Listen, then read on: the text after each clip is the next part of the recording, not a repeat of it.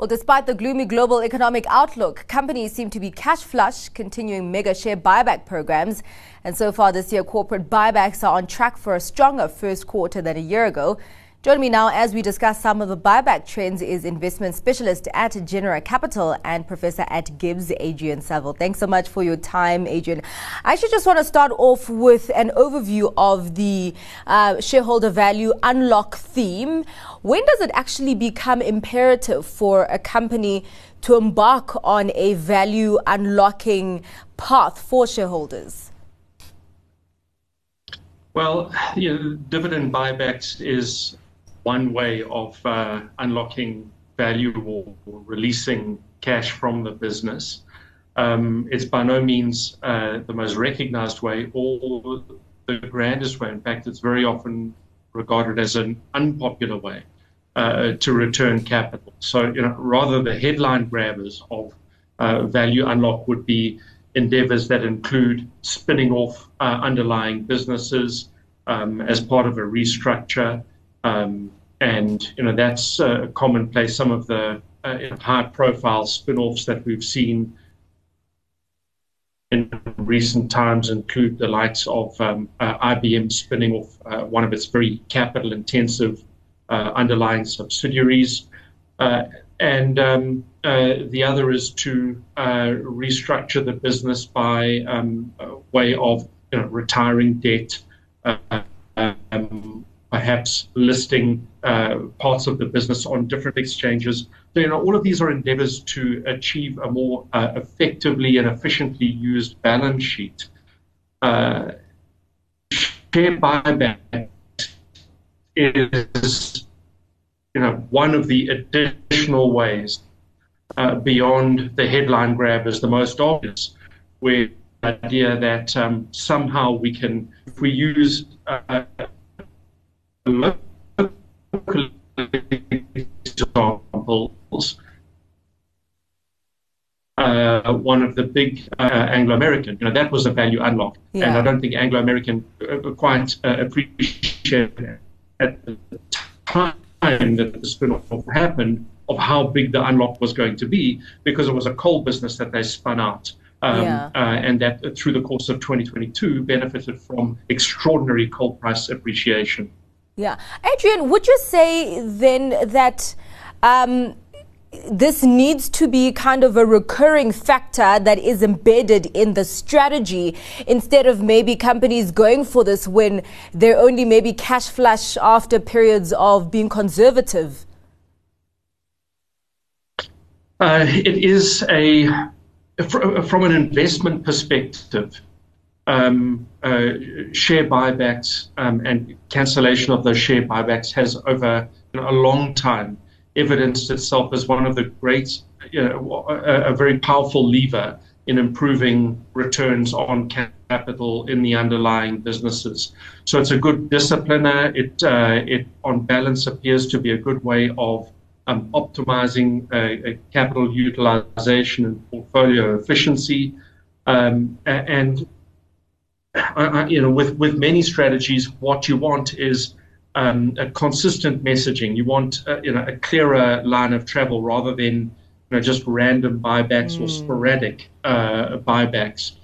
So that would be in an ideal world. The two big howevers are, the first however is it's a way of deploying capital, not the only way of deploying capital. So you're always competing for the capital that the company has at its discretion. Yeah. The second is, whilst it might be good for optimizing balance sheet performance, it's very often not popular from a market perception, because the market perception tends to be, and I would venture that the market perception is wrong, but the market perception tends to be that businesses that buy back and cancel shares are businesses that have run out of ideas. So it's often regarded as an unpopular way of allocating your capital. And perhaps the third, I said two howevers, maybe the third however is there is a counter-cyclical indicator that more often than not, share buybacks happen at the top of share price cycles rather than the bottom,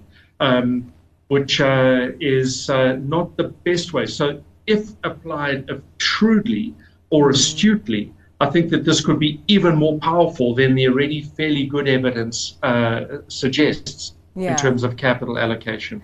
You were talking about capital that a company has at its discretion. Is it prudent for a company to use debt to embark on share buybacks? That would be a little bit like taking from the left pocket and putting into the right pocket.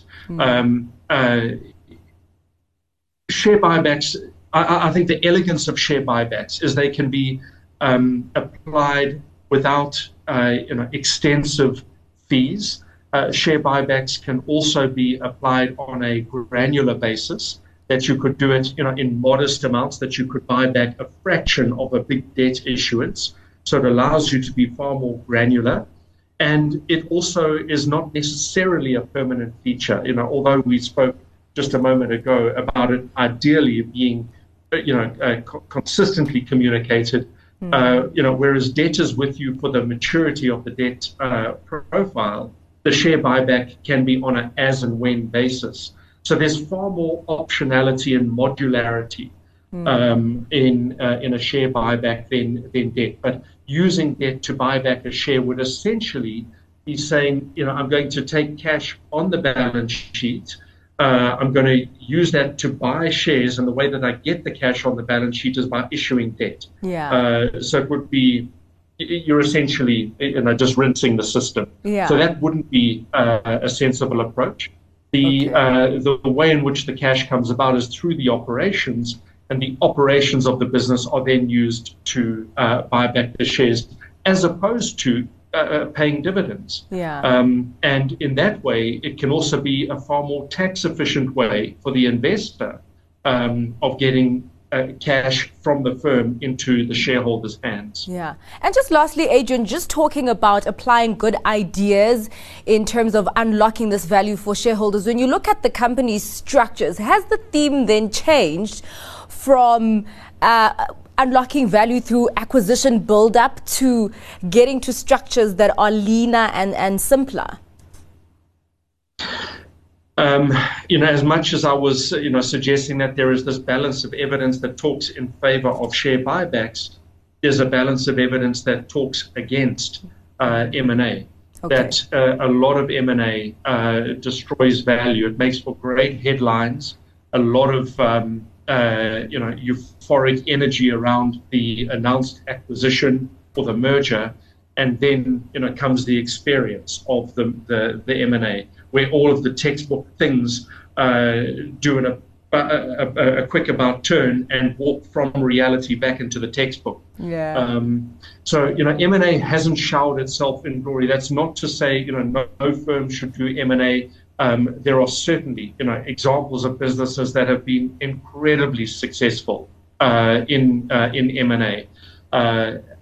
Bidvest is a very good example of that in South Africa. And in the same breath, then, we need to be quite careful about generalizations, suggesting that M&A is not the way to go, and that all you should be doing is buying back shares.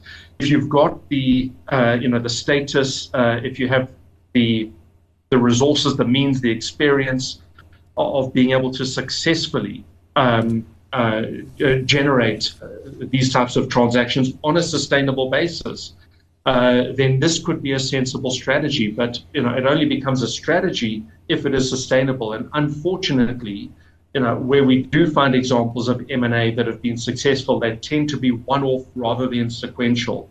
So we need to look even harder for the sequential acquirers. Microsoft on a global standard has been relatively successful as an acquirer, and bizarrely the long-forgotten search engine business Yahoo was an incredibly successful acquirer. Adrian, would you say that the macroeconomic conditions are conducive for value unlock, as we've seen a lot of activity, at least in the last year or 2 years or so, in terms of share buybacks and also unbundlings and the sale of non-core assets? Or does it maybe depend on what you're going for? The being able to unlock value, putting that in inverted commas, is a function of a range of things. Yeah. The context and the environment will be one of those circumstances. That is, just one of the considerations. Whether you've got inflation headwinds, growth tailwinds, where you are in the interest rate cycle, all of those things will matter, materially to your ability to unlock capital. The second is the industry-specific circumstances, and that this is going to vary from industry to industry. But I would argue the third, and arguably the most important, is the skill set and the experience of the team. And that more than anything, we want to be looking at the capability, the experience, the track record of the executive team that's in charge of this inverted commas value unlock. And that we've got confidence, comfort that it wasn't one-off, that it has that the team has the capacity, capability to repeat this and to be a sequential or serial value unlocker. Yeah. All right. Well, thank you very much for your time, Adrian. I really thought this would be a pertinent discussion to have, as you've seen companies coming out with good results. But as soon as they announce that they've paused their share buyback programs, then investors get angry and you see a negative reaction on the share prices. Thank you very much for your time and for your insights on that. That was investment specialist at Genera Capital and professor at GIBS, Adrian Saville.